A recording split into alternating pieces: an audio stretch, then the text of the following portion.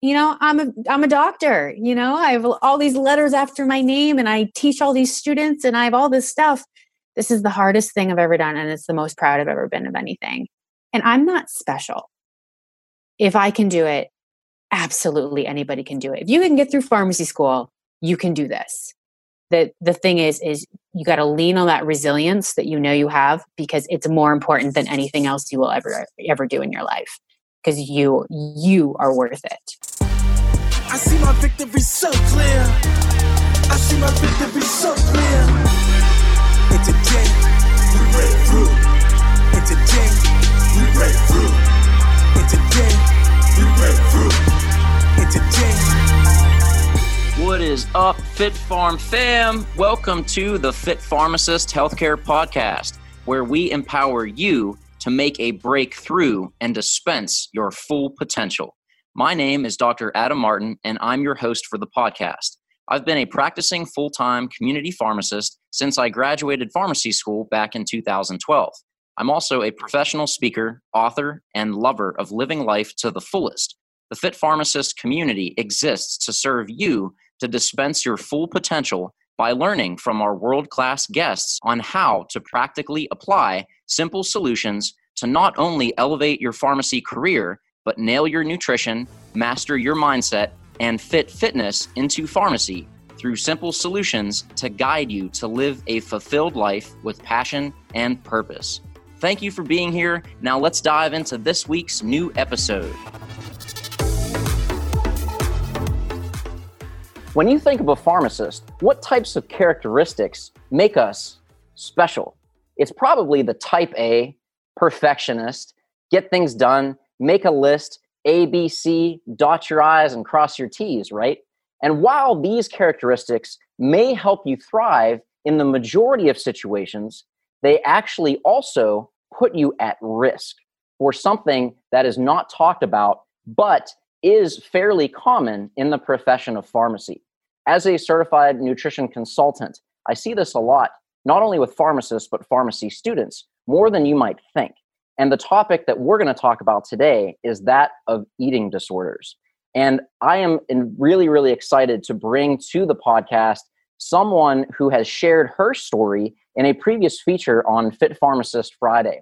So moved by her own healing and progress that she's gotten involved in an organization to help others heal through their eating disorders. And that's why I'm so excited to introduce to the Fit Pharmacist Healthcare Podcast, Dr. Katie Taylor, who has 20 years of experience in the strategy business consulting industry for pharmaceutical, biotechnology, and medical device clients, coupled with over 13 years clinical experience as a critical care and cardiology inpatient clinical pharmacist.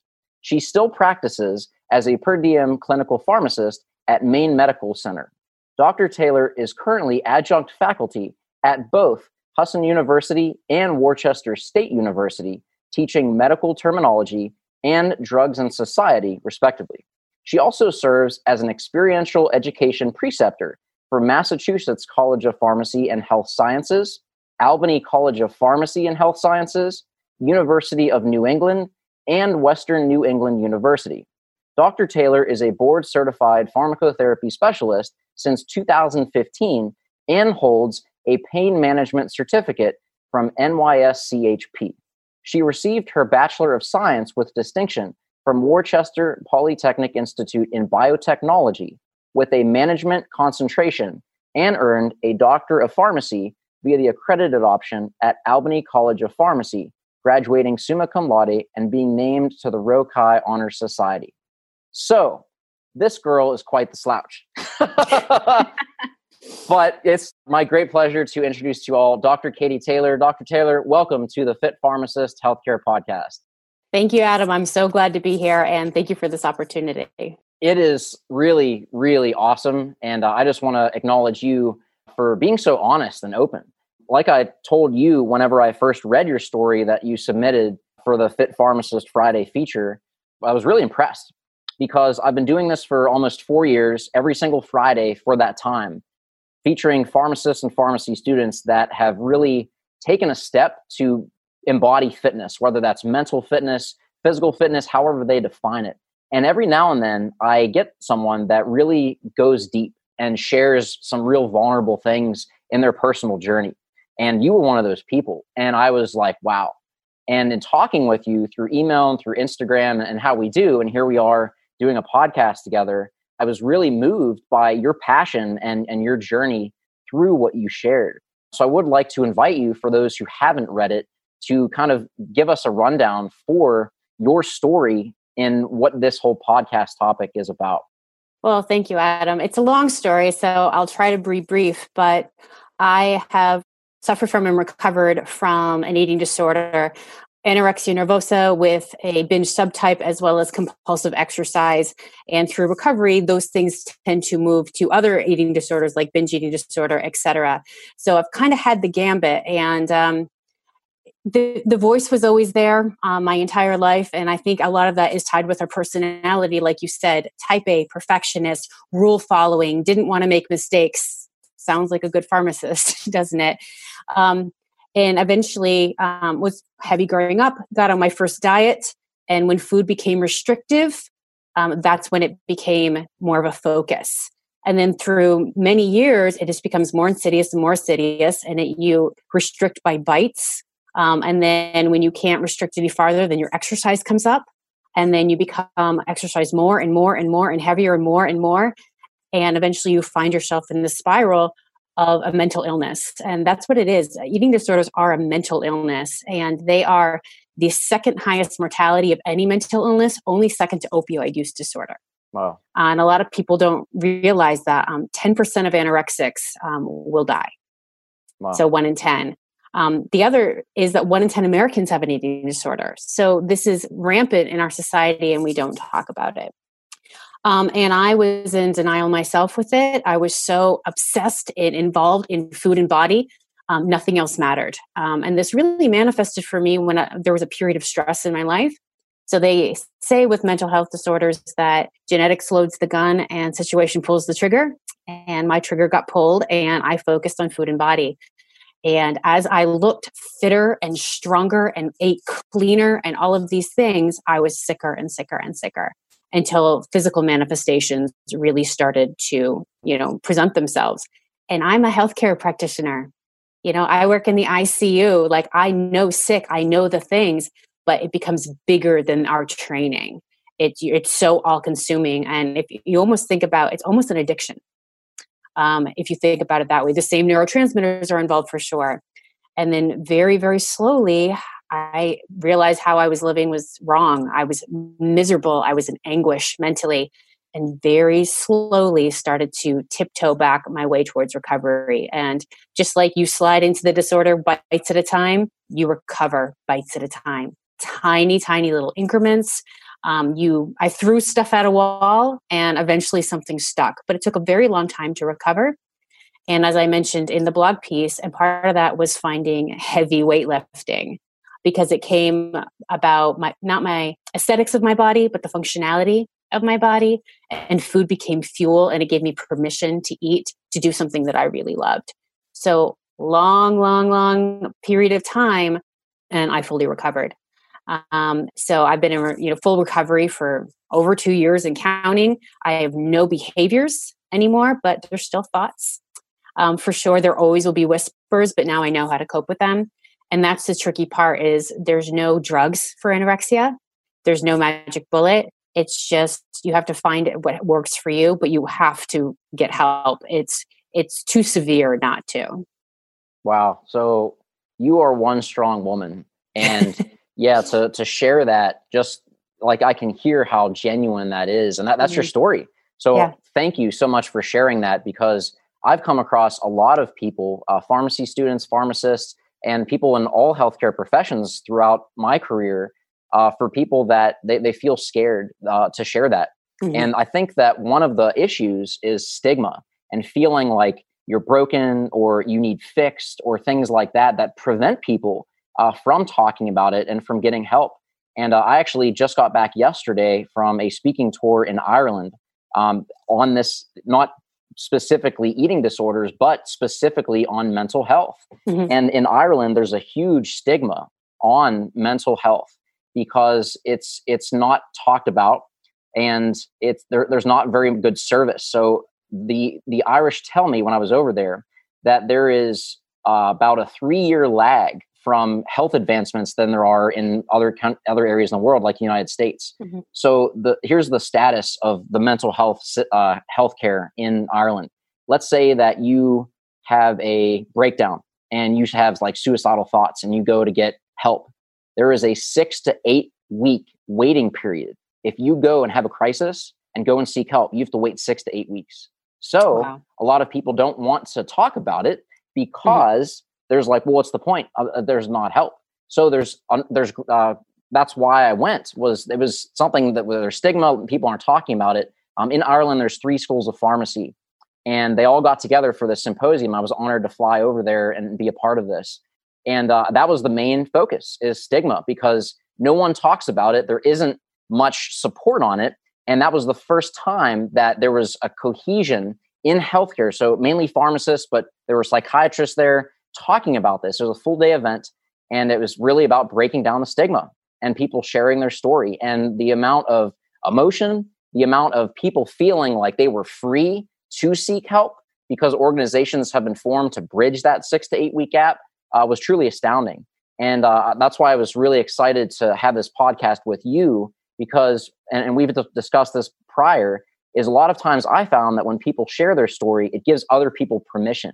It's like saying it's okay not to be okay. And when you talk about it, that allows you to start that healing process. And I think that's a huge thing with stigma. So I just wanted to kind of open the box to you and ask, if someone's listening to this podcast or watching this on YouTube and they either have a reflection on themselves and feel like, hey, I think I might be struggling with this, or they have a close friend that they've noticed behaviors and they start to get concerned. What do you think is a great first step for someone that's facing that themselves, or they have someone in their family or close friend circle that they believe has an eating disorder? What do you suggest as a first step for that? Well, I think you hit it right on the head with stigma, especially in our society where, the images that we're bombarded with all the time are of these perfect bodies and this perfect health and the perfect acai bowl that we post on Instagram and all these different things. So that we're bombarded by images all of the time, and we're always thinking we're not good enough. And that's part of the thing that's underlying eating disorders is that low self-esteem that we get. And a lot of that comes from our society of our upbringing, other such of things. So it's very, very difficult. We also have to remember that eating disorders are a spectrum. Like anorexia nervosa is on one side, where people tend to be very underweight. They don't have to be, but they tend to be. People with bulimia nervosa tend to be normal size weight, or don't appear anyway. And then binge eating disorder tend to be a little overweight. But the way someone looks has no indicator if they have an eating disorder or not. Weight, they've actually taken the diagnostic criteria out of the DSM-5. So weight and BMI is no longer a diagnostic criteria. So really we have to look at behaviors. And it's very, very tricky. When I was in the throes of my eating disorder, one friend got in my face and said, "Do you think that this is too much? This is too obsessive?" And I was offended because I'm so fit and I'm so good and I'm so righteous and I'm better than you because I eat perfect and all these different things. It's very, very tricky. My advice to approach someone else is really do it from love. I'm concerned about you. You don't seem happy. You seem to be spending a lot of time on food and body instead of friends or other things that you used to do that you enjoyed. Are you happy? Are you upset? And just start to open the dialogue, because if you are aggressive, they will go back into their shell. Eating disorders thrive in secrecy. Yes. So keeping them secret and keep them to yourself is how that monster continues to live. If you think you have a tendency, and we're smart people, we know, we will talk ourselves out of it. You just have to be really, really honest with yourself. If you need to be super clinical about it, go to the DSM-5 and diagnose yourself. That is something to do, but really look at yourself and is this causing mental anguish? Like the definition of an addiction is continued use despite harm. Are these behaviors that you're continuing to do harming you? They can be as far as getting things like amenorrhea. They can have stress fractures. Sleep was a big thing with me. My cortisol was so high. I had terrible insomnia. Your body will whisper to you, then it will speak, and then it will scream. So really, if you think that you have a problem yourself, if you're so fixated on what you eat, if you're weighing and measuring, if you call foods good and bad, if you're having episodes of binges where you're taking in huge amounts despite being full, doing it in secret, standing up, eating fast, all of these behaviors, along with the mental anguish, are indicators that something's not right with you. And I would encourage you to talk to someone, to, even if it's a friend, to get help before it slides into something more serious. Because the quicker you can start to mitigate that, the easier that your recovery back will be. And this can be something that can plague you your entire life, and it can also shorten your life. So it's really of that severity. I mean, these things are more common than HIV, than breast cancer. That's how common eating disorders are. And they're hidden within our society because that's how they survive. So by being open and talking about it and being vulnerable, and even saying, like, if you know somebody who you think is struggling a little bit, to say, like, hey, sometimes I too get a little too obsessive about this or that, but you take a breath and you come back. Because sharing, you open that vulnerability, someone may talk to you. If I can share a quick anecdote, I teach undergraduates. I teach drugs and society. So we talk a lot about addiction and stigma. And I now divulge that I am recovered from an eating disorder, because there is a great overlap between substance abuse and eating disorders. 50% of people with eating disorders will have a substance abuse problem. And I just shared in my class, I have this issue, I have gotten over it, whatever. And one of my students came up to me after class and said, "You had an eating disorder?" And I said, "Yes." She said, "How do I get rid of it?" Burst into tears. Wow. I was the first person she ever told. Wow. See? Because I let her know she wasn't alone. Exactly. And that's why I'm so honored that you are sharing this on the podcast. Just the article, like when you did your story, the response you got, like I asked you, like, I'm guessing that the response you got from that was more than you expected. And you said, it was overwhelming and humbling and unbelievable. And there was a lot of people in my network who didn't know, or who had no idea it was what it was, including my own parents. Wow. Didn't know quite the extent. So it was really empowering to be able to do that. And I feel like I now have a voice where that voice was really, really hidden for a long, long time. Absolutely. And yeah, it's so empowering. And I think the advice you gave was great, but I think the main reason that in our profession of pharmacists and pharmacy students, that people don't seek help or they suppress it, and over time it just grows in strength, is the fear of being weak, or being seen as weak, or feeling weak, because you feel like admitting that you have a problem, or feeling like you're broken, or those types of emotions. But in reality, and if you're listening to this and that resonates with you, and you realize, or and you've just ignored the fact that you do have an eating disorder, or you feel like you do, I want to tell you something. Seeking help from a qualified professional actually makes you stronger, because that's how you grow. That's how you overcome and build strength. It's not sweeping things under the rug. It's saying, hey, this is an area where I really need help with. And asking for help is actually one of the strongest things you can do, and something that I feel that pharmacy students in particular are very apt not to do. So in the book I just wrote that I've been working on for over 4 years, Gen Z Pharmacist, How to Dominate Pharmacy School and Script Your Dream Career, I actually dedicated an entire chapter to this concept, and it's titled Ask for Help PRN.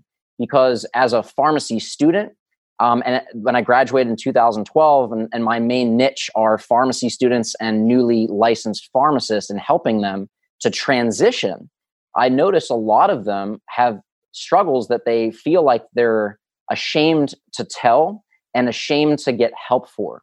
Because just like we talked about in the beginning of this podcast episode, there's a lot of comparison.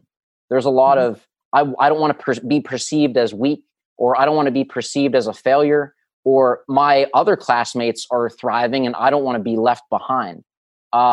First off, no, no, everyone has something going on. Everyone. So if they have this image, this persona that they've got it all together, the more that it seems that way, generally, the bigger the issue that they're hiding, because everyone has a struggle they're going through.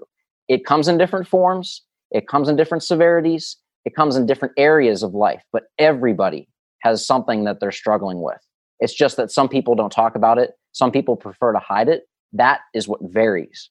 So know that if you're comparing yourself, thinking that you're weak or you have a problem that no one else has, that is not true, number one. So comparison is false. Comparison is the thief of joy.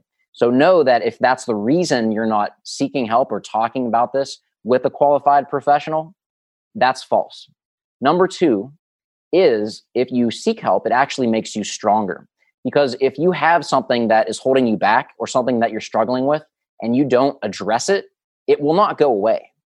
Ignoring your problems does not go away. Running from your problems does not make them disappear. It will only grow with time. When it comes to problems, time makes them grow stronger and have a stronger foothold in your life. And you might be able to put that off for years, decades even. But eventually you will have to face that if you want to live a joyful life that allows you to come into your full potential as a person. That doesn't mean that you're broken. That doesn't mean that you are inoperable or unlovable or anything like that. All that means is you're human. I've gone through shizzle. You've gone through shizzle. So you need to realize that everyone is fighting a battle. Most of them are silent, but that's why we're doing this, is to let you know that. So if you feel like these types of characteristics, if you feel like you have an eating disorder, yes, what you said, check out the diagnostic criteria. The only one that can diagnose that is a qualified professional. Absolutely. So definitely seek a qualified professional. Do not try to handle this yourself. I'm a certified nutrition consultant. If I see that in my clients, I immediately refer. Don't go for a Instagram glam coach. Don't Google it and try to fix it on your own or whatever you want to call it. You need to see a qualified professional, because a lot of times this is rooted in deeper levels of your past. Okay. And this is something that I really want to drive home. And I'm not going to just sugarcoat this. Like, this needs to be addressed for you. You deserve to live a life feeling empowered, not feeling ashamed. Just because you have something that's going on, it just means that you're human. It does not mean that you're less of anyone else. It does not mean that you're flawed. We're human. We all go through these things. So I really want to drive this point home, that if you're feeling like these things are resonating with you or they're raising red flags, please talk to someone. And that's the next point I want to dive into. So we talked about the stigma. We talked about how to kind of figure out, I think I might be in this area. What should I do? We talked about if you have a friend or a family member that you suspect, how to approach that. And we talked about addressing this. So let's say that you've done those things and you realize that it's time to act on it. Where do you go? What do you do? Who do you talk to? Can you share some resources for people listening or watching for how to take the next step after they have that awareness piece and they're ready to act on it? Absolutely. There's two organizations that I think have some really great programs that are a good starting step. And it's not like I'm checking into inpatient therapy. It's want to meet you where you're at. You can talk to peers, which is incredibly helpful. You can talk to somebody who's been through what you're going through right now. And the first is NEDA, is the National Eating Disorder Association, which is nationaleatingdisorders.org. And if you go on their website, you can take a quiz about, is my eating disordered? Do I have some of these tendencies? And they will give you a score at the end. They also have a live chat, and they have a 1-800 number that you can call at any time, and they will help hook you up with resources in your area. And that can be anything from an eating disorder trained dietitian to a therapist, to a physician, to treatment facilities, to helping you find out if your insurance covers some of these things. So NEDA is a great organization. The second one is one very near and dear to my heart. It's called Project Heal. They are theprojectheal.org. This was a nonprofit national that was started by two young women who realized how expensive inpatient treatment was, and there just isn't coverage for it. So they actually provide scholarships for people to get inpatient psychiatric eating disorder medical care, which is fantastic. But they've expanded, and now I am proud to say that I am a trained peer mentor for Project Heal.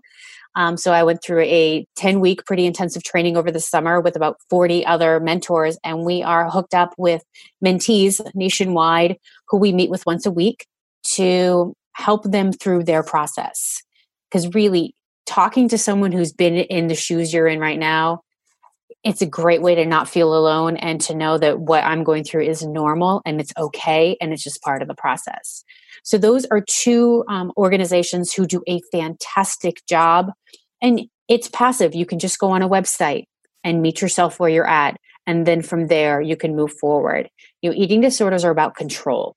So when you feel out of control, like pharmacy school, like being a new graduate or anything else in life, you're just so desperate to grasp control of anything. If you have a tendency, food and body are very easy ways to go.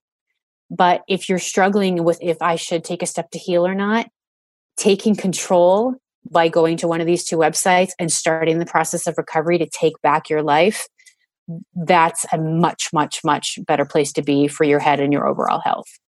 Absolutely. And I want to address two things. So one thing that I like to do whenever we're talking about things that people deal with that are difficult is a lot of people have this voice in their head that is the limiting belief or the antagonist. So we're talking about facts, we're talking about resources. And I like to think, if I'm listening to this and I'm facing this, what are the things that are going to kick back to what you're saying?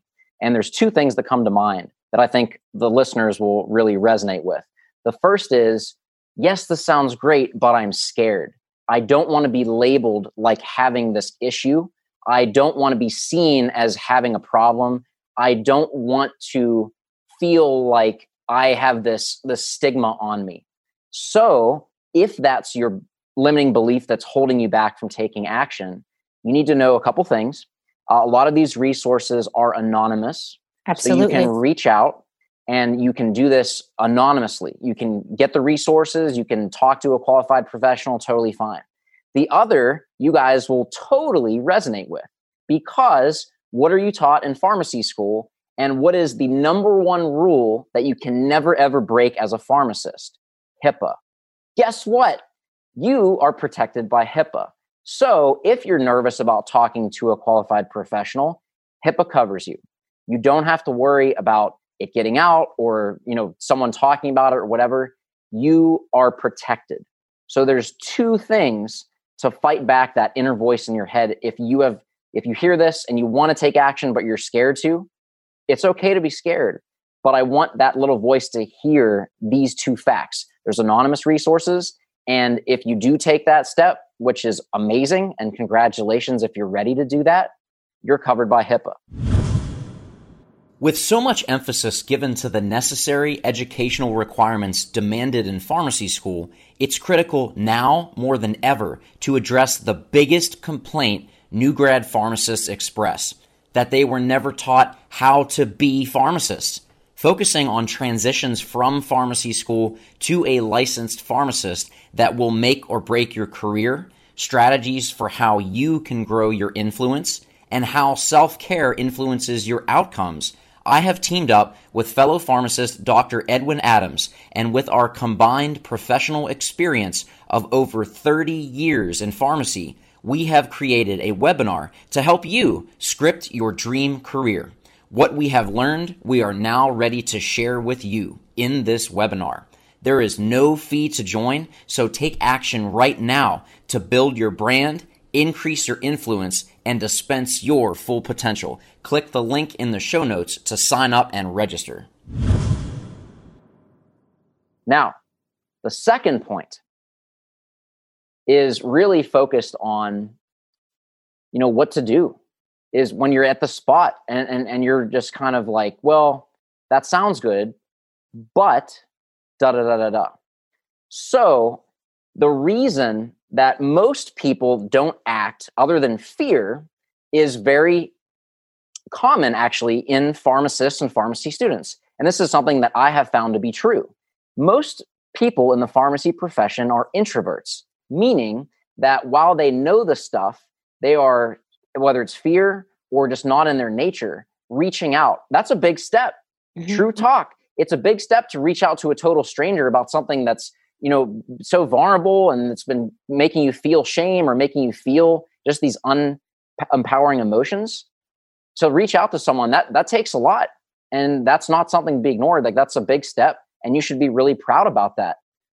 But what I would like to do right now is in the show notes, all these resources that Katie talked about are going to be in the show notes, the links, the phone numbers, everything. Katie would love to talk to you, to connect with you, because I know that she said the best way to approach this is through love. She's a very loving person. She's talking about this. Like, come on, that's real talk. That's real talk evidence. Okay.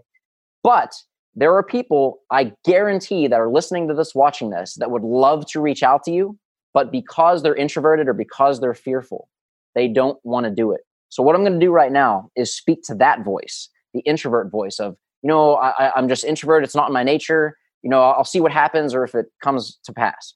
So what I'd like to do is, if someone's listening to this and it really caught their attention and they feel and they resonate and they agree with a lot of what we talked about, they know that they inherently have something going on and they want to seek a professional. But before that, because they feel that's a big step, they'd like to talk to you about your journey. But they're not going to reach out because that's not in their nature. They're not there yet. They're not comfortable. Mm-hmm. I would like to allow you to talk to that person. So what I'm going to ask you to do is, let's say that there's a person that I just described. They resonate with everything. They know they need to get help. They would like to reach out to you and ask you about it, but they aren't going to do it because they're scared, they're introverted, or whatever.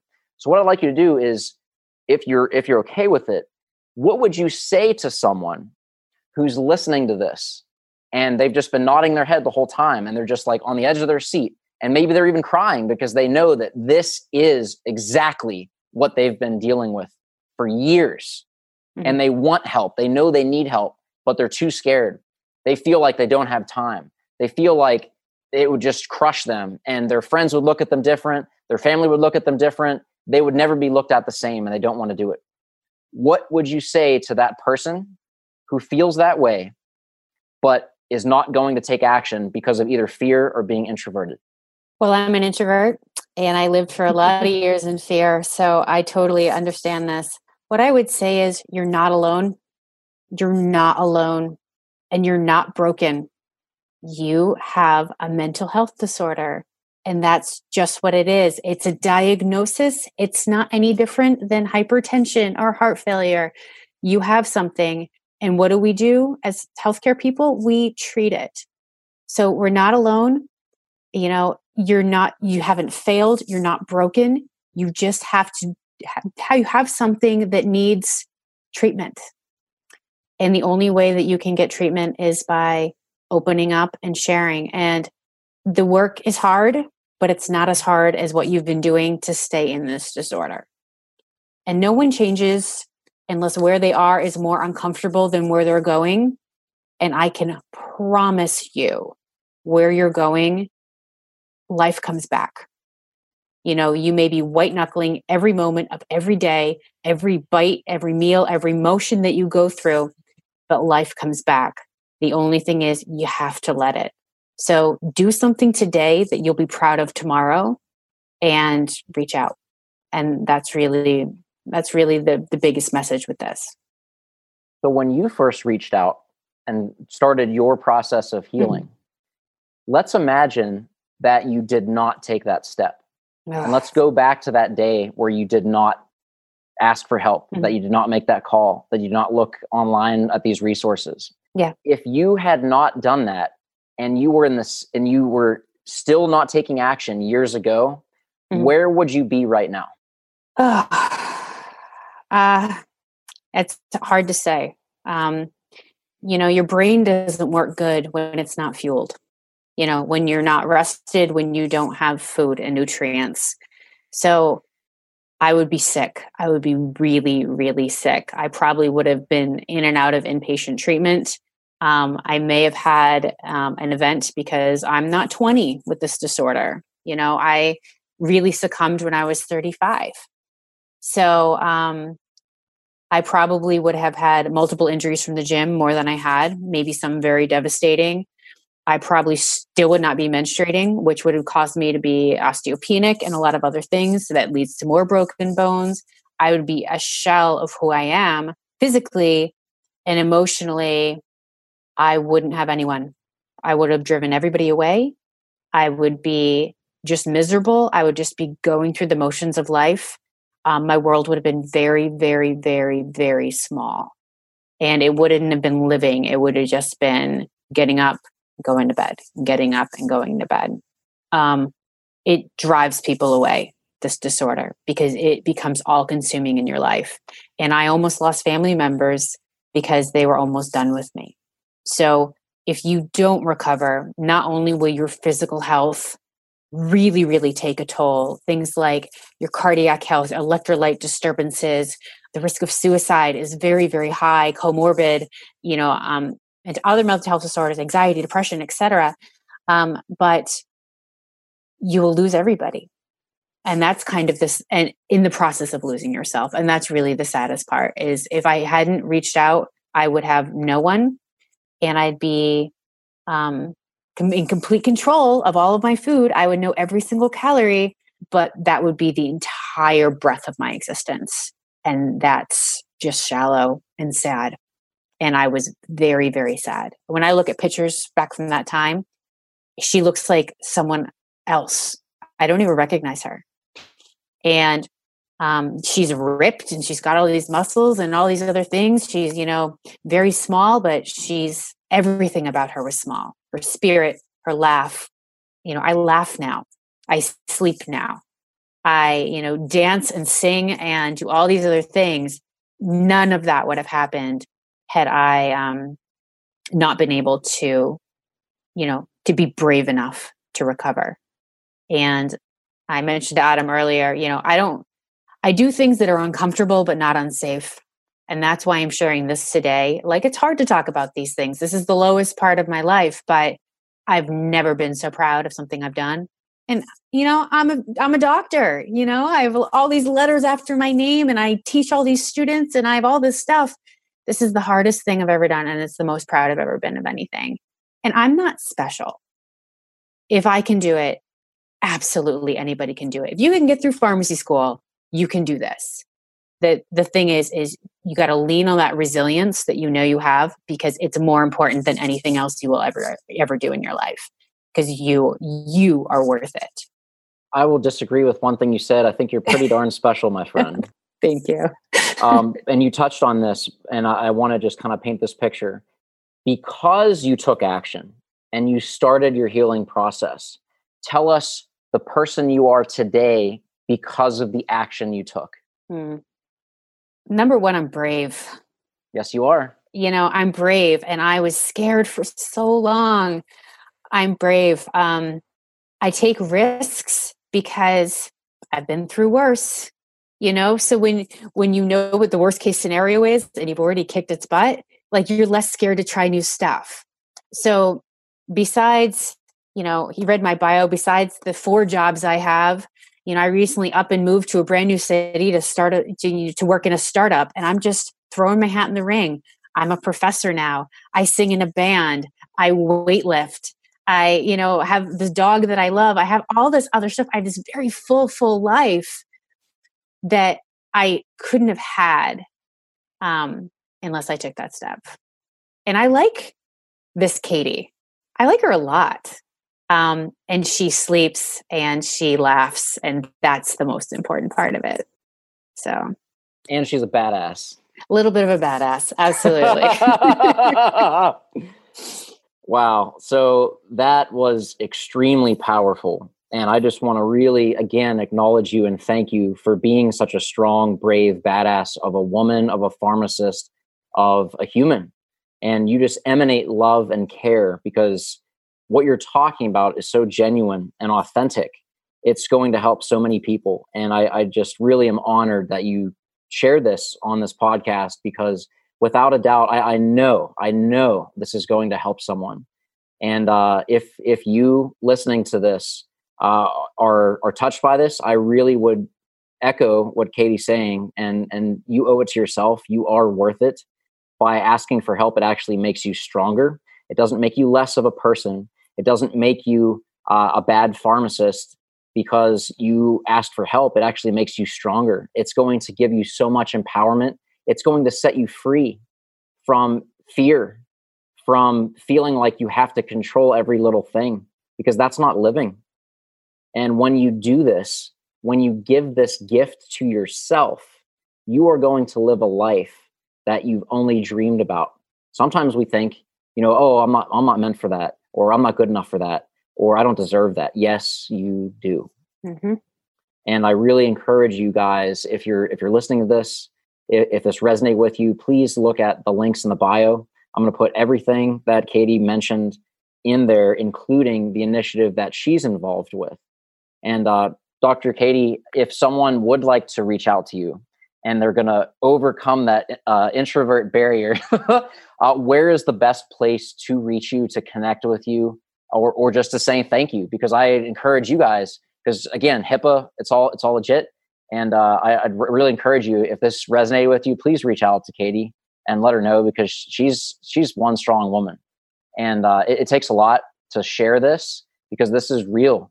This isn't some book you read or some article. This is someone's real life that they're opening up to you guys. And I just think it's phenomenal. So I've talked enough. Where can people connect with you? I'm a big fan of LinkedIn. That's a good one. And every young pharmacist should be on LinkedIn and working it hard. So LinkedIn is a great way to find and connect with me. I know Adam will put it in the show notes. Also, Adam will put my email address in there, and you can send me a note. That way it doesn't feel like it's on any platform. It's just something private to me, if you would like to do that as well. And I encourage you to do so, even just to say hi. So awesome. That's the best way. Wow. Well, truly an honor. This was one of the deepest podcasts I've ever done. And I think it's the most important because, like we said, it's an issue that is extremely common in pharmacy, but unfortunately, no one is talking about it in this depth. And for you to do this and open your own story up, I'm really grateful. And I just want to say again, thank you for doing that, because it's going to help a lot of people. So I thank you again for being who you are and just being awesome. Well, thank you, Adam. And again, thanks for this opportunity. These things hide in secrecy, and by shedding some light on them, I think we can make a difference. So, absolutely. Guys, this is Dr. Adam Martin of the Fit Pharmacist Healthcare Podcast, signing off with the Dr. Katie Taylor. Go forth, be great, and dispense your full potential, because you're worth it, you deserve it, and yes, you can do it. Thank you so much for listening through to the end of that episode. I hope you're going to share this all across social media. Let people know that you're subscribed to the Fit Pharmacist Healthcare Podcast. Let me know. Post it. Tell me how it's impacted your pharmacy career and life. I would love to see your thoughts. I can't wait for this amazing and passionate community we're creating of leaders in healthcare. You're now a part of the movement, a part of the family. Thank you for being here. I can't wait to share the next episode with you.